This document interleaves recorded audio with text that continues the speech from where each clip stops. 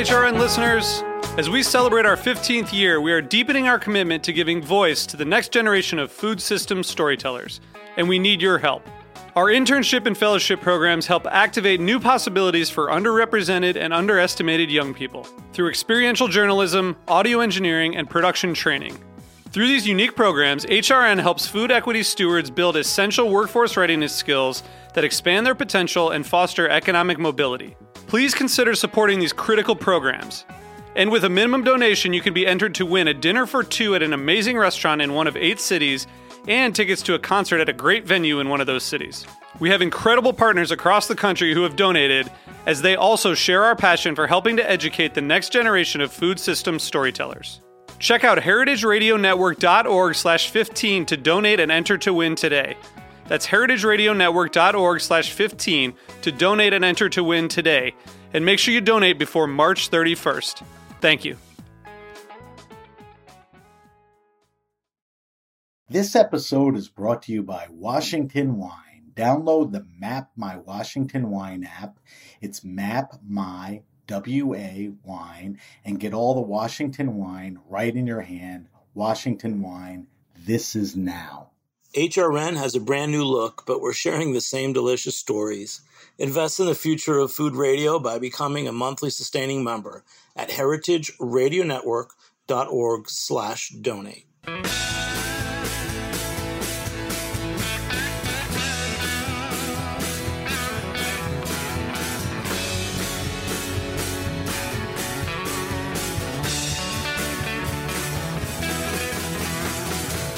Hey, welcome to Beer Sessions Radio on Heritage Radio Network. It's Tuesday, August 3rd, 2021, and we're talking about the summer of craft malt.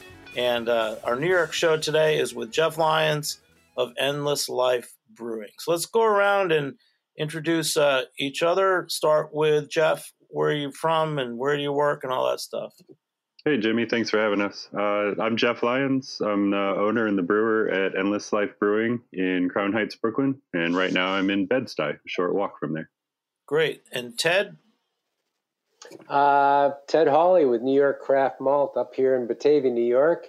Malting all the New York grains for everybody. That's great. And Chad? My name is Chad Meggs. I'm a hop grower from Casanova, New York. Thank you. And Chris? Hey guys, it's Chris Holden from the New York Hop Guild. Okay, so we got, those guys are at a very lively brewery up somewhere upstate. There's a lot going on with New York ingredients, and it's come so far in the last 10 years. And Jeff, I wanted to talk to you because I know you as a brewer with many hats for many years, and I love your beers. But I never thought of you as focused on New York State ingredients. And I saw you had started a series at Endless Life Brewing about Meet the Hop Grower with Chris Holden. Just tell us about your backstory, man, because like I said, I love your beers. I've had your beers at Keg and Lantern. I've had your beers before at Greenpoint. And let's talk about what New York ingredients mean to you as a brewer. Yeah, so I've had the fortune at all of the places that I've brewed beer to play around with New York ingredients a little bit, but it was never the big main feature. And so I knew when I got out on my own and started my own brewery that we wanted to be 100% New York ingredients from the very beginning. And it's a lot of reasons. There's the quality of the ingredients, and everything that's in New York is going to be a little bit distinct from anywhere else. So you get to play with new flavors. Plus you get to build relationships with incredible people like the ones on the show today. Great. So just bring us up to date. Where are you at with Endless Life? It's been such a crazy year and a half. I haven't been over there yet, but thank you. You sent me a couple of beers and we'll talk about them today. Yeah, so we opened in February. We got licensed in mid-February, and given the restrictions and just the state of the world, we didn't feel very good having events and inviting a bunch of people to come together in the same room. And so what we're doing is in a couple weeks, August 20th through the 22nd, we're having a grand opening celebration, sort of a party because we couldn't have a party when we opened sort of deal. So 6 months in, we're celebrating our opening. That's great, man. Let's go through their guests too. So Ted, you're at New York Craft Malt. The malt industry in New York has really evolved the last 6 or 7 years. Just tell us how it's changed for you. And you're up to 5 silos now. Well, in the beginning years, which wasn't too long ago, 8 years ago, there wasn't really any malting barley grown in New York State. So we've come a long ways with that, with Cornell jumping on board and coming up with their own variety now. But the barley was marginal in the beginning years. That means the malt was marginable. We've come a long ways. I think now we've got world-class malt being made in New York State with world-class barley that's being grown in New York. We've started with just base malts, and that's where everybody starts out. And all you could really make is like a pale or a pilsner in the beginning stages. But now you can get chocolates, crystals, even flakes now. So we've evolved quite quickly in a short period of time. That's great. About how many breweries are regularly using your malt now?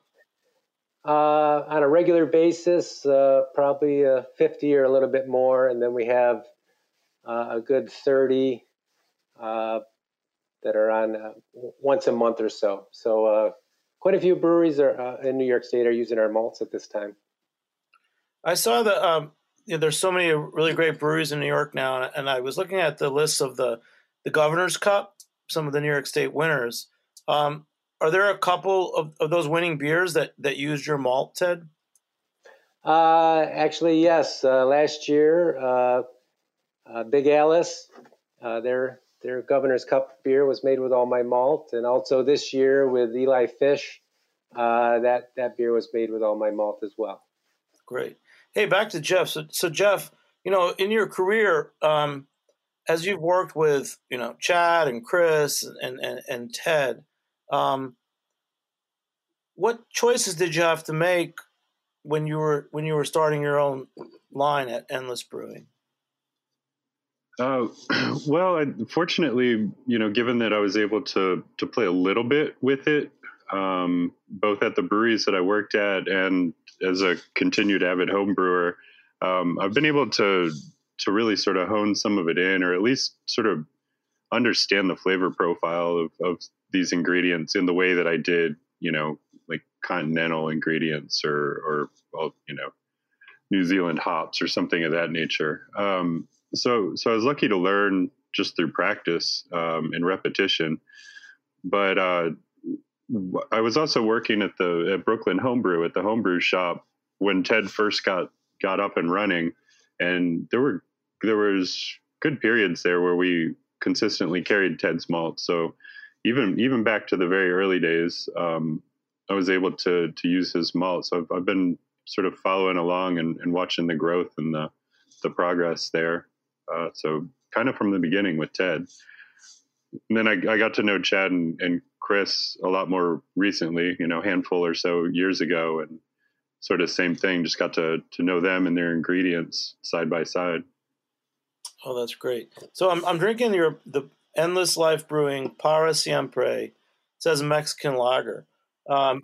What ingredients are in that, and anything from the folks on this call today? Yeah, entirely. So I think the two beers that you have, the Kolsch and the Mexican lager, both use 100% of Ted's malt, and the hops in the Mexican lager, the Para Siempre, those actually came from Chad. Yeah, we used Magnum hops from Chad in that. So at the Vineyard. Yeah. Let's get Chad. Chad, let's talk a little bit about the Vineyard and how you interact with brewers like Jeff. Sure. There was actually an event, I don't know, maybe 4 or 5 years ago now, down in New York City, where it was kind of like grower meet brewer type of event. There was a bunch of growers and a bunch of brewers down there, and Jeff actually had a very unique story. I went down there and I met Jeff, and he told me he couldn't stay very long. He was off to meet. He was going to go to a concert, a Kruder and Dorfmeister concert. I'm like, this is such a New York City type thing, and I almost ditched everything to go with him. But since then, he's kind of kept in touch, and he's made a commitment to New York ingredients that us at the Vineyard really appreciate. And what is the Vineyard? Are you guys hop growers? Yeah, the Vineyards, we started out as hop growers, maybe about 9 years ago now. And we've kind of morphed from that. A lot of other growers in the area couldn't really find markets and weren't really, good at selling their own products. So we started aggregating hops from other growers as well and just sell it under the Vineyard brands. Let's call them Vineyard growers. Oh, that's great. And what's a challenge for you right now this time of year? What's going on in most of the growers' hops? Oh, we're right up against harvest right now. I mean, the cones are in full bloom. They don't have the aromatics that they need yet, so that'll be coming on in the next couple of weeks. But pretty much all growers right now are really gearing up towards harvest, making sure their harvesters are running well, making sure they have their crews in place. This is pretty much go time for a hop grower. Yeah, and what about the equipment? I mean, I remember like even 8 years ago, hop harvesters were considered very rare in New York. And they still kind of are, but there's been a couple of new entries into the market where, for not a ton of money, you can get a small scale harvester. Some work better than others. We were pretty new to the game almost a decade ago. And we ended up going with a harvester that we purchased from Germany, sight unseen. I remember the day it came to our farm. I had no idea how it worked, no idea how to hook it up, but we figured it all out. We put it all together, and it's been a staple of the business ever since. And she just hums along. So we spent a lot of time this day making sure that the harvester's happy, and hopefully she comes through for us for the next month, because we're going to be working her hard. Yeah. Hey, Chad, earlier today, you said you had a question for Jeff about navigating brewing and using New York ingredients. You want to ask him that question? Yeah, absolutely. So, Jeff, ever since the Kruder and Dorfmeister concert evening, you told me that, you really wanted to use New York ingredients and you had a commitment to that. I was just kind of wondering how, for you, how the landscape had changed. I mean, back then, there wasn't that many growers. Some people didn't know what they were doing. Some did. What is in the eyes of a brewer? How has the landscape in terms of hop growing changed for you? Well, I think overall, malt and hops, the quality has gotten significantly better overall. But I think for myself and Jason at Strong Rope, very much it's a game of sort of finding what you like and who you trust, and sort of whittling that wide list down to a handful of people that you like on a personal level, but moreover who are just bringing the quality, and that you can trust it no matter what they send you or what you ask for or what you speak to them about, that you can trust their word and trust what they send you, that it's going to be good. I know that one of the things that you and I worked on was a project that Alex Biederman and I worked on, where we would get like a pound of hops from various hop growers in the state, and we'd divide them up between the two of us and brew as many different batches of beer on a homebrew scale as we could with those hops, different styles, and then get together about once a month with Jason and drink through those beers and try to understand what that hop expression is across a bunch of different styles of beer, to try to better understand what that hop is actually giving you in a beer, sort of try to cancel out all the background noise of what's happening in the beer and find the common denominator. And I think that was really helpful, just sort of running experiments like that. This was awesome, by the way, Jimmy. I just got to tell a story here real quick, because this was awesome. So we actually sent Jeff, just what he was saying right there, some of our Galena hops. And Galena hops, traditionally in the Pacific Northwest is a bittering hop. Jeff and Alex and whoever else was involved in this. Ended up making, I believe it was a lager, a pale ale, all smashed. So it was that one single hop. And I remember I used to tout it as a bittering hop. We wanted, to grow that one bittering hop, but you really opened my eyes to be able to use that as an aroma hop. So, not only was that experiment, hopefully, good for you, but it's completely changed the way that I sell that. So that was pretty cool. So thanks for doing that. Absolutely. Thank you for allowing us to. So it changed our view in that too. In the Kolsch that Endless Life opened with actually uses all Galena hops because of that. And that's not a choice I would have made before we did that experiment. So yeah, we both had our minds blown a little bit with that. Cool. Jeff, in the different places you've brewed, and even now opening your own place, you've had the time to be able to step aside and do these types of tests and kind of ongoing learning, haven't you? Yeah, you absolutely have to make the time to keep learning and keep, I found homebrewing to be really, really helpful in that, once a week or once every other week. Even if you're banging out all the batches day by day at the day job, the homebrewings where you can kind of really do simple experiments to learn what these ingredients really will bring. Yeah. And not trying to necessarily brew a complete vision, a completed beer that you might be happy sharing with somebody else, but doing something simple just to learn. So I know that with malt, you can do the hot steep test. Is there a way that you can tell what the hops are going to be like other than brewing them? I think these guys can speak to it more. I think traditionally you rub some cones. I have to be honest and tell you that I'm not as good at envisioning what the final beer is going to taste like or smell like by rubbing cones. I think that's a learned practice that I probably have many more hours to gain more knowledge than I have right now. But these guys are fantastic. If you're using different hops from different growers, you're probably going to have to brew it like you said you did anyways. I mean, it's not like you're buying from the same farm every year and you're checking two different varieties, right? Sure. And, you get to see some consistency, and I think that gets better over time. But it's an agricultural product, which is part of the joy. That's part of, the excitement of using New York ingredients is that it's less commodified and it's more variable year by year, particularly in the quest to deliver better hops or better malt for us. I think these guys take chances to try to deliver just the best that they can, and sort of value that over consistency at this point. Not that they're not consistent, but just, getting better is more important than giving you the same. I agree with you. Hey, let's get Chris on. Chris, how are you, brother? Pretty good. So you tell us a little bit about your New York Hop Guild and how you know Jeff and how you interact with brewers like him.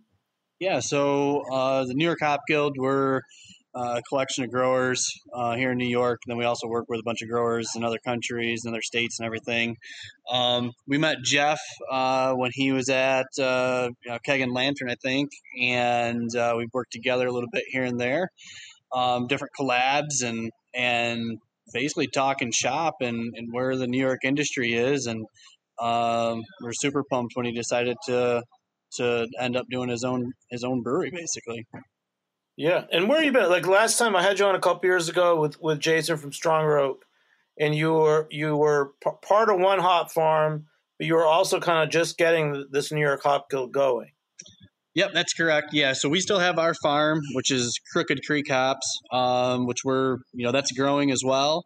Not quite as quickly as the Guild is. But yeah, so the Guild now, we're actually in Elmira, New York. We've got a warehouse there and a full processing facility, and where we can store that and some fruit puree and all these hops that we're selling from all over the place, basically.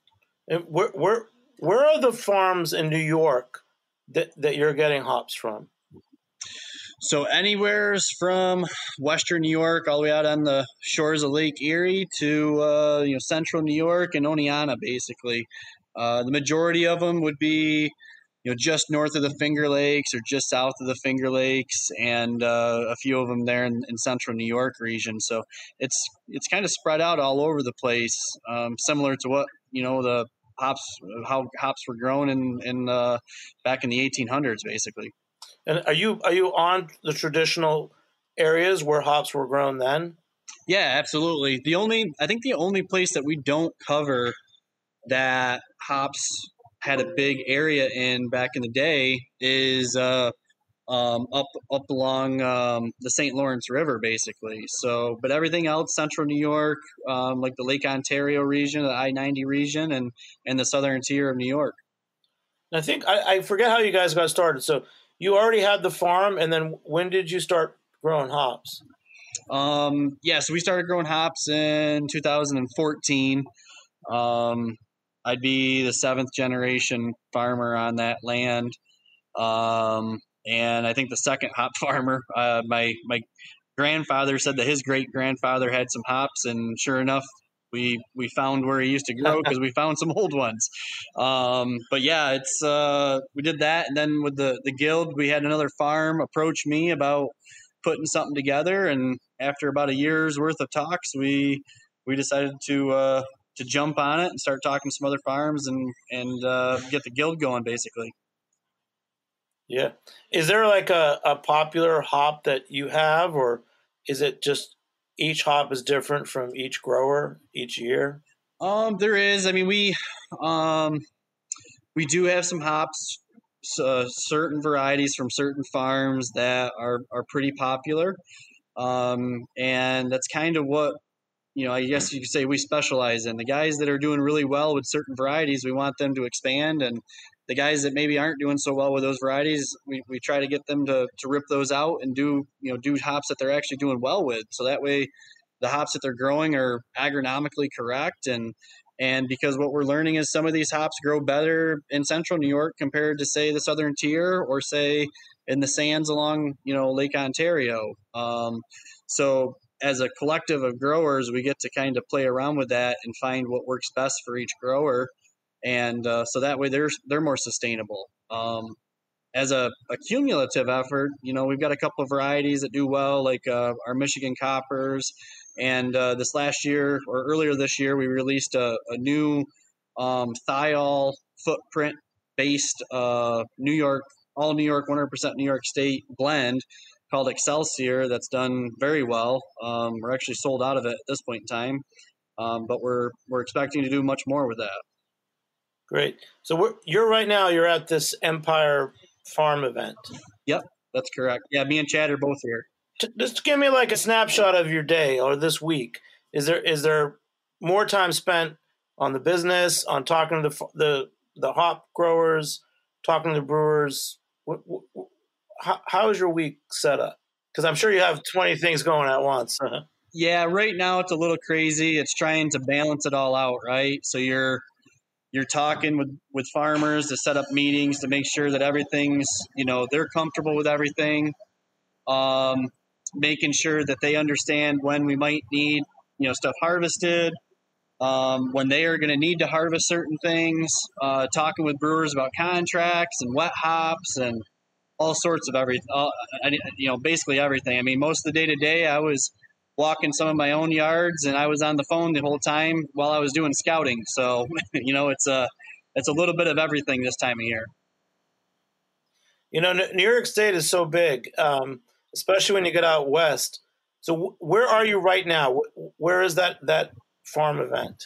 We're at, I'm back in the brewery at Heritage Hill Brewery and Kitchen up in Pompeii, New York right now. Where is that? Oh, south. It's just south of Syracuse. South of Syracuse, okay. Wow. And Jeff, do you appreciate all the diversity of farms and climates and everything in New York State? It's quite amazing, isn't it? Yeah, it's a beautiful thing. We're blessed to live where we do, to where we, where I can open a brewery and do something like this, where we can get all of our ingredients from within the state and have, so much choice. I don't feel boxed in at all. These guys work their ass off to give us high quality ingredients, and do the analytical work and the organoleptic work to help us get where we need to be and know what to expect out of this. Yeah, these guys are great. So back to your craft, the Para Siempre. Right now, that's my favorite beer of the summer. I feel like that good lagers have to be craft lagers now. What is it about this lager that I can say makes it better than the other beers I've had this summer? Well, I'd start with the ingredients. You have to start there. It all starts and ends there. Doesn't matter how good I am at what I do. If the ingredients aren't good, we're not going to have very good beer. It all rests on the shoulders of all the farmers and the maltsters and the hop growers. Yeah. And when you made the beer, just tell us like this recipe and how you created it. Were you open to how different ingredients would affect the flavor, or you went in knowing how it would come out? I think with this particular one, I had more of a vision of what I wanted the end result to be. Whereas most beers, I have an idea of where I want it to go, but I'm totally open to if it takes a side road, or if we find something that we really like by accident, we can kind of learn from that and keep moving forward with that, build upon that.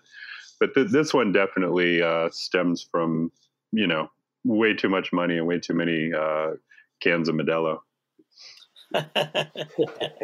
I like it. And what about Ted? What malt is in this beer, the Para Siempre? You would have to ask Jeff that. So you don't keep a note from every damn beer that's brewed with your malt. I would have to go back to the invoice, I guess, and see. So it's this the Mexican lager is malt wise, it's 100% of Ted's Excelsior Pilsner malt and his flaked corn, which is actually the first commercial batch of flaked corn. Although our sour red that we have has some of the test batch he did in it, so technically that preceded this, but this is the first commercial batch of the flaked corn. Wow. So Ted, is this the New York barley that was talked about the last couple of years, the Excelsior? It's kind of a coincidence. I've had my Excelsior Gold Pilsner. I kind of trademarked about 5 years ago, maybe a little more. But Cornell's new variety that they developed just for the Northeast. There was some competition on what they should name it, and the name came out to be Excelsior Gold. So just coincidental. The names are similar, but it's a good name. Good name for all. So when Ted gets to malt that, it's going to be Excelsior squared or double Excelsior. I like that. I like it. Wow. Nice. Hey, we're going to take a short break. We'll be back in a few minutes and talk more on Beer Sessions Radio. All right.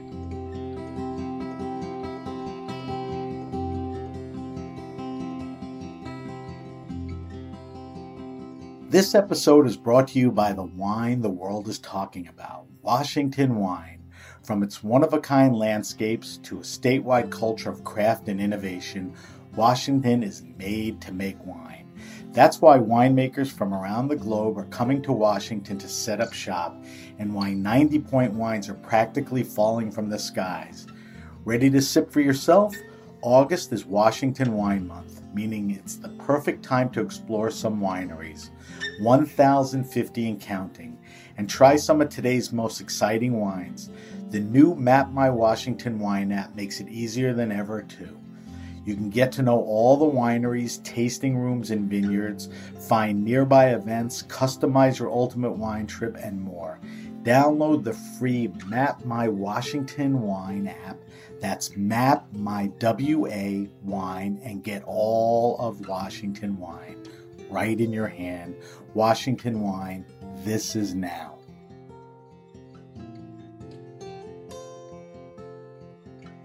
HRN is excited to unveil the new look of food radio.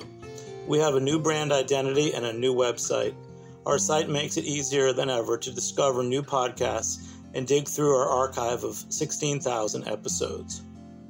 It's been 12 years since HRN started broadcasting food radio, and we've made it this far thanks to the support of our global listening community. It's because of member donations that Beer Sessions Radio is on the air with 30 other weekly shows. Your contributions give HRN the security we need to stay on the air during the pandemic and are allowing us to reopen our studio. Becoming a monthly sustaining member of HRN shows how much you care about Beer Sessions Radio and food radio, what it means to you. Hey, welcome back to Beer Sessions Radio on Heritage Radio Network. Check us out and become a member at heritageradionetwork.org. There's a new website and a lot of benefits for members at heritageradionetwork.org. So, Jeff Lyons, Endless Life Brewing, man. Very excited for your beers. I've always been a fan of your beers. In addition to your Mexican lager and the Kolsch, what else have you been making regularly? Are you doing regular beers, or are you just doing batches? And what's it like at the tasting room in terms of like selection? We're doing batches and trying to remain, introduce beers as seasonally appropriate. I'm sure all these beers will find their way back into the rotation at some point. Some of them very specific seasonally, and some of them just whenever we have an opportunity. So yeah, we'll see repeats. We don't really have flagships, but I think we'll have a big wide selection that if you like something, you'll see it come back. Yeah, in terms of like fun ideas, I saw that you were offering a beer for a year. Sure. It's sort of a CSA kind of concept where, we thought that we would be on about a once a month release schedule on each side, both on the lager side and on the mix firm side.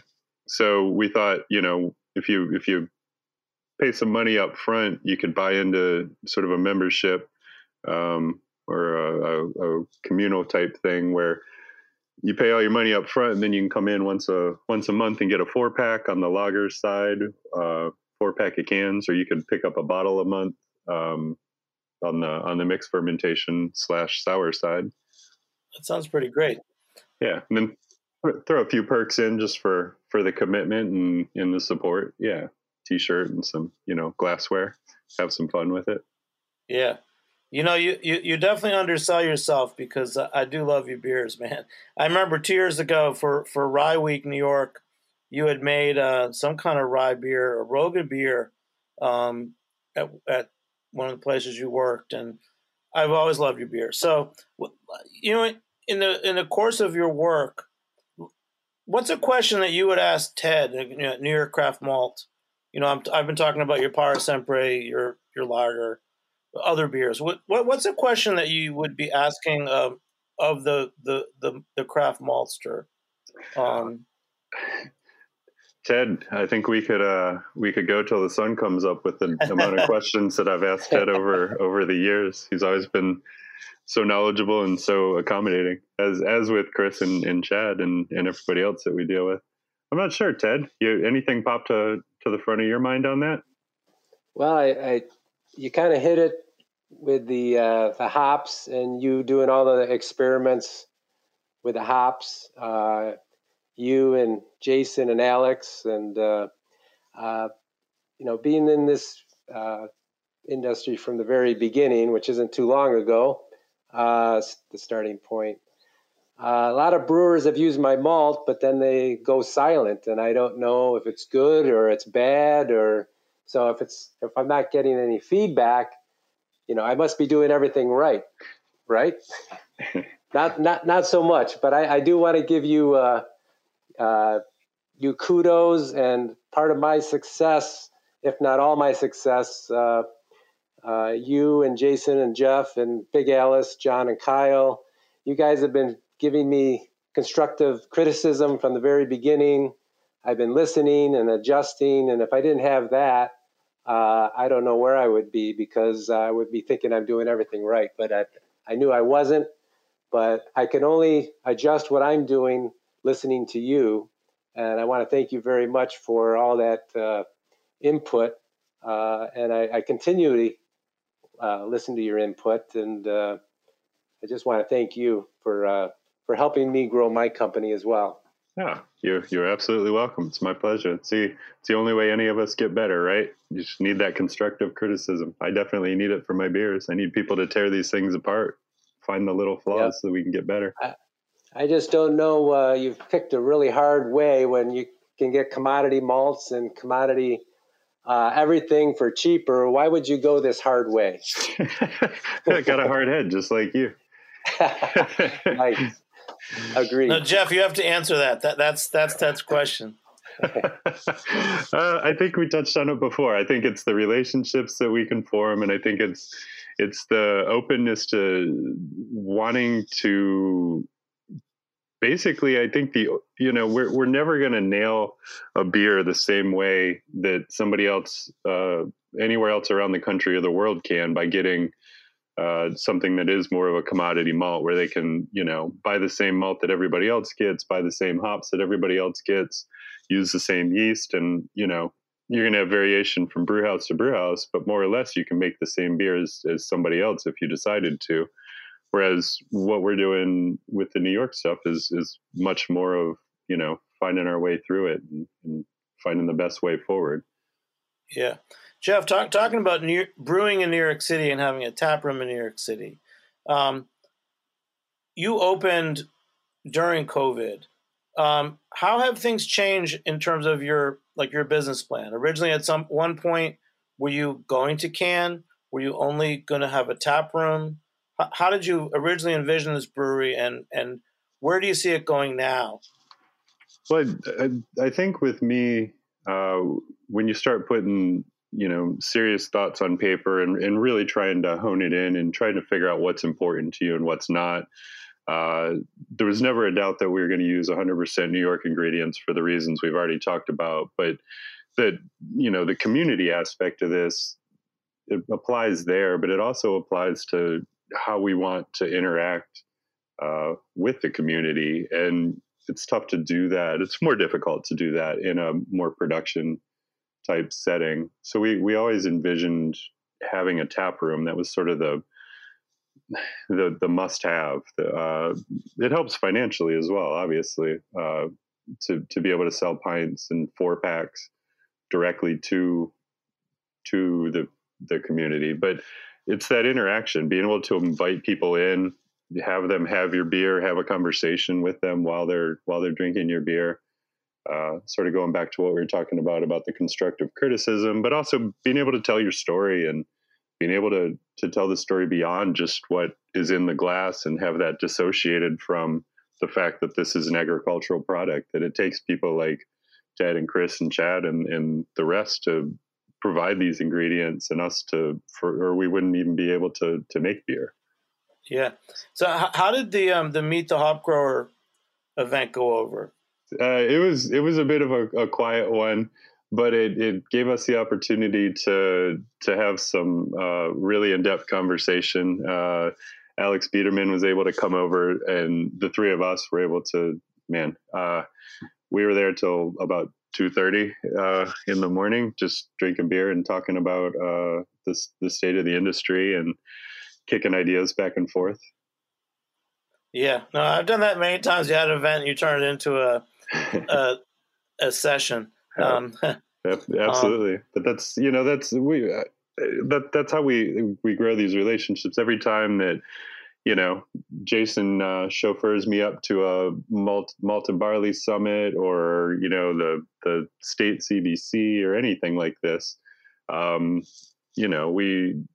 we certainly enjoy some beers, but that gives us the opportunity face to face to be able to catch up and figure out what each other are doing and where we sort of see ourselves going and how to get there together. I'll give Ted a lot of credit for one thing in particular, other than just the huge kudos in general, that, I've probably nagged at him for 3 or 4 years at least to to get a Munich malt made. That that was sort of the one big thing that we were missing in the state, was a beautiful Munich malt. And every chance I got, I'd nag at him for it. And he finally put one out a while back, and it's beautiful. It's everything I could have hoped for. Which beers would you use Munich malt in? I became a big fan of sort of sneaking them into a whole lot of beers. I believe I probably have a touch of it in the Kolsch. There's definitely a good deal of it. It's the main backbone of the Maibach that we made, and definitely lots of it in the sour red. I'll sneak them into a number of lagers and the sour beers as well. You just get a beautiful sort of rich bready character out of a nice Munich malt that you can't get out of any other malt. So it's just something I fell in love with and knew that I wanted to somehow find a way to approximate with the New York ingredients. Ted definitely delivered. Oh, good. Hey, let's go back to Chad. Chad, the Vineyard, bro. Just tell us more about working with the different hop growers, because 10 years ago, growing hops was the sexiest thing. There were small hop grower meetings. People were trying to get anyone with a small farm to start planting hops. Homebrewers were planting them. Places like in the East Village, like Good Beer on 9th Street, still has hops growing in their backyard that they give to homebrewers. Tell us about your industry now. Yeah, I mean, it's been a little bit of an uphill battle, to be honest with you. So, like when we first started on, Cornell gave some information out that you plant, 1 acre of hops and you're going to be filthy rich. Well, it didn't really turn out to be anything like that. So, with the rise of hemp too, I think hops kind of fell out of favor with the average grower that wasn't, super serious, maybe the hobbyist or something like that. So we saw a little decline.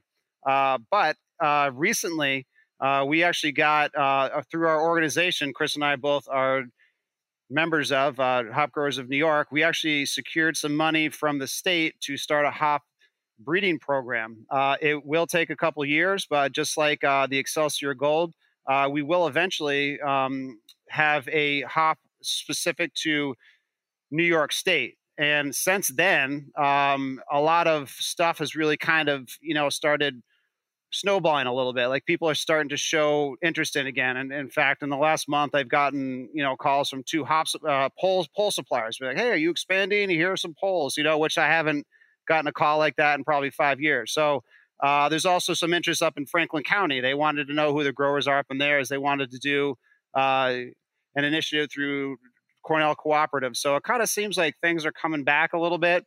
And, even today at the Empire Farm events, it's a bunch of farmers walking around, and there's a whole craft beer aspect to this event.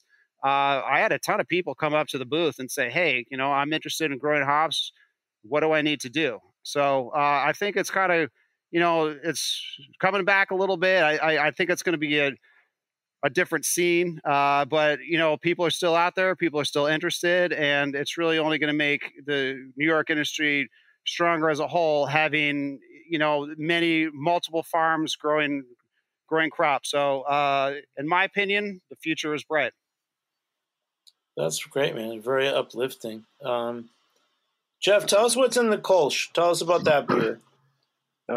So the Kolsch, we're trying to broaden the malt bill to add some depth to it. So the base of it's again Ted's Excelsior Pilsner malt, but we tried to use some unmalted sort of raw white wheat to try to add a real doughiness to it, sort of on the underneath, a real soft mouthfeel, kind of I don't know, like the most oaty oatmeal that you can think of, that kind of thing.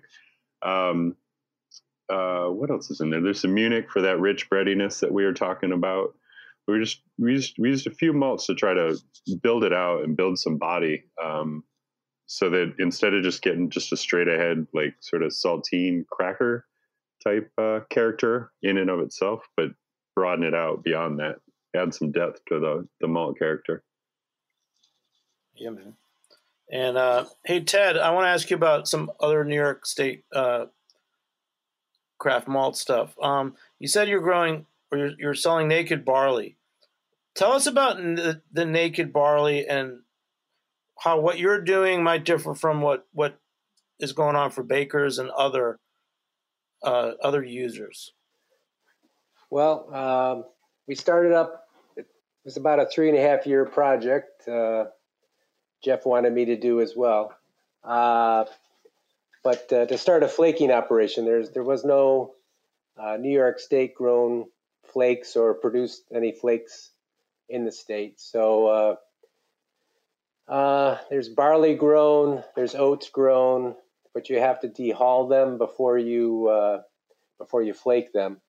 The flaking operation is we steam condition them, we cook them, then we run them through a big roller mill, then we dry them down and pack them up. But they're pre-gellatized for quick conversion and so on. But the thing about the standard oats and barley normally grown, you have to dehull them, or it'll just make a mess in the flaker mill. So my attempt to skip a step in all this, which is dehulling the barley and the oats. I grew some hullless varieties of both. So little did I know there was also an initiative in New York State for naked barley for the baking industry, which is we're kind of coming together on that. I will be malting them as well and roasting them as well, and the hullless barley will become bitterless chocolates and things like that. But for most sake, it was for the flaking operation. But we're going to be putting a full line of different roasts and flakes together for those hullless varieties. Yeah, and I'm going to give a shout out talking about rise of New York ingredients. My biggest champion and someone who's introduced me to so many people the last 12 years is June Russell, who worked for a long time, Grow NYC Green Markets, was the top inspector. So she was all around the 250-mile radius in New York City, inspecting all the farms. And at the same time, she had founded the Grow NYC Regional Grains Project way back in 2008 or something. And, now she's recently gone on to work full-time in grains at the Glenwood, which is a great agricultural nonprofit in the Hudson Valley. So I just want to give you guys a heads up that hopefully it seems like I feel like that grains is going to go to the next level and hopefully malt with it, Ted. So yes, that's my plug for June. But I second that. June's great. I'll third that. Yeah, Jeff, any other heroes you have out there? Like, talk about heroes. Like 10 years ago, 8 years ago, you and Alex and Jason, they were homebrewers that I knew, and you guys are doing great work. Who else should you give a shout out to? I think Brett Taylor over at Wild East is doing some amazing things across the board, but in particular, more pertinent to this conversation, he's using a whole lot of New York ingredients. I could be mistaken, but I'm pretty certain that all of his farmhouse style beers are using New York State ingredients, and they're just, they're literally award winning, and they're absolutely fantastic. Yeah, that's true. I know that in May there was the schooner Apollonia, which was a sail freight coming down the Hudson, mm-hmm. and he brought about 10,000 pounds of malt from Hudson Valley Malt. And I know that someone actually put a horse on a cart and rode it over from the Brooklyn terminal to Wild East. Yeah, so that's good to hear. We're doing another shipment in late September. Jason will be involved. Strong Rope, I believe that Wild East is in on this. And then I'm actually Endless Life is brewing a collaboration with Five Borough. We're going to do a dark lager, and we're gonna have a shipment come down from Dennis at Hudson Valley Malting to come down on the Apollonia for that. The fun never ends. That's great, man. Yeah. Yeah. The last thing is just I've been a champion in it's not my, of course, it's my, I love things from farms. I love things local. I love things direct, whether it's eggs or anything. I always feel like, of course, it's better. It's fresher, less handling. We all know that, less preservatives. But when it comes to beer, it's the same as food. The taste is what does it for me. And I think the first beers I tried was in like 2014 that had, malt from Valley Malt. Mm-hmm. I can tell the difference. And that's why I'm so excited about your Para Sempre lager. So I don't know. Do we have to do anything more to get the message out other than that the beer with local ingredients can taste better? I don't know. Let's take that one. Chris or Chad? Because we all know fresh hops taste better. But what we can do to make ingredients better, I don't know. Maybe just honestly, I think a lot of education. A lot of the consumers, they get a lot of marketing towards them for these, Pacific Northwest hops, Citra, Mosaic, all these crazy things. I think if they were really, they'd be very surprised if they were to drink New York and, really know that you can make those exact same beers with New York State ingredients. In fact, I'm drinking an Underground Beer Lab beer right now from Underground Beer Lab is a brand new beer, brand new brewery right here in Syracuse, New York. And it's a NEPA made with 100% New York hops from the vineyard. Thank you, Keith. And it's absolutely delicious. So education, I think, would go a long way. That's a great line. Yeah, I still think the average person still thinks beer is a factory product or it's chemicals. So I think we've all got a long way to go. Ted, what about that in terms of like malt education? Do you feel that, I don't mean the diehard craft beer person, but does the average person even think that malt is in their beer? I think most people think that the main ingredient is hops. But getting past that, Chad's right on with the education part of things. I think the people that are serving the beers up front, your servers, they play a key role in explaining the beers and explaining this beer is supporting local agriculture, local producers, and keeping the money local. It's all part of that great story. So education will be needed forever, and Chad's right on with that. But there's certain brewers like Jeff, the beer should, and Strong Rope, the beer should taste better too. I mean, yes, forgot to say that. Yeah, we all have a huge debt of gratitude to Jason. That guy should never have to buy another beer, at least in the state of New York. We owe him a lot for all the work he's done, supporting these farmers and growers and maltsters, and the education he's given us allowed us to taste so many different things through Strong Rope's tasting room, to be able to learn from everything he's done, all of his experience. What I've noticed is a lot of these trends are kind of coming up from New York City too. So there's been a lot of people down there, Jason, Jeff, Brett, all these people, all these brewers brewing delicious New York State beers. That is starting to catch on, and it's starting to work its way upstate. So keep up the good work down there. Hey, absolutely. Love hearing that. We will, for sure. You guys That's too. Great. Thank you. Well, thanks so much, Jeff. So we'll be stopping by Endless Life Brewing out in that's in Bed-Stuy, right, in Brooklyn? Essentially, yeah. We're technically Crown Heights. We're just south of Atlantic, which I think is the delineation. But yeah, it's essentially Bed-Stuy. We're on Franklin Avenue. Well, thanks so much for the beers, and thanks for help putting the show together. So big shout out to Jeff, Chad, Chris, and Ted. Thanks to our engineer, Armin Spengen, and thanks for joining me on Heritage Radio Network. I'm Jimmy Carboni. We'll catch you next time on Beer Sessions Radio. All right. Thanks so much, guys. Beer Sessions Radio is powered by Simplecast. Thanks for listening to Heritage Radio Network, food radio supported by you. For our freshest content, subscribe to our newsletter. Enter your email at the bottom of our website, heritageradionetwork.org.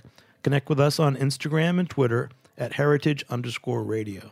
You can also find us at Facebook.com/Heritage Radio Network. Heritage Radio Network is a nonprofit organization driving conversations to make the world a better, fairer, more delicious place. And we couldn't do it without support from listeners like you. Want to be part of the food world's most innovative community? Subscribe to the shows you like. Tell your friends, and please join the HRN family by becoming a member. Just click on the beating heart at the top right of our homepage. Thanks for listening.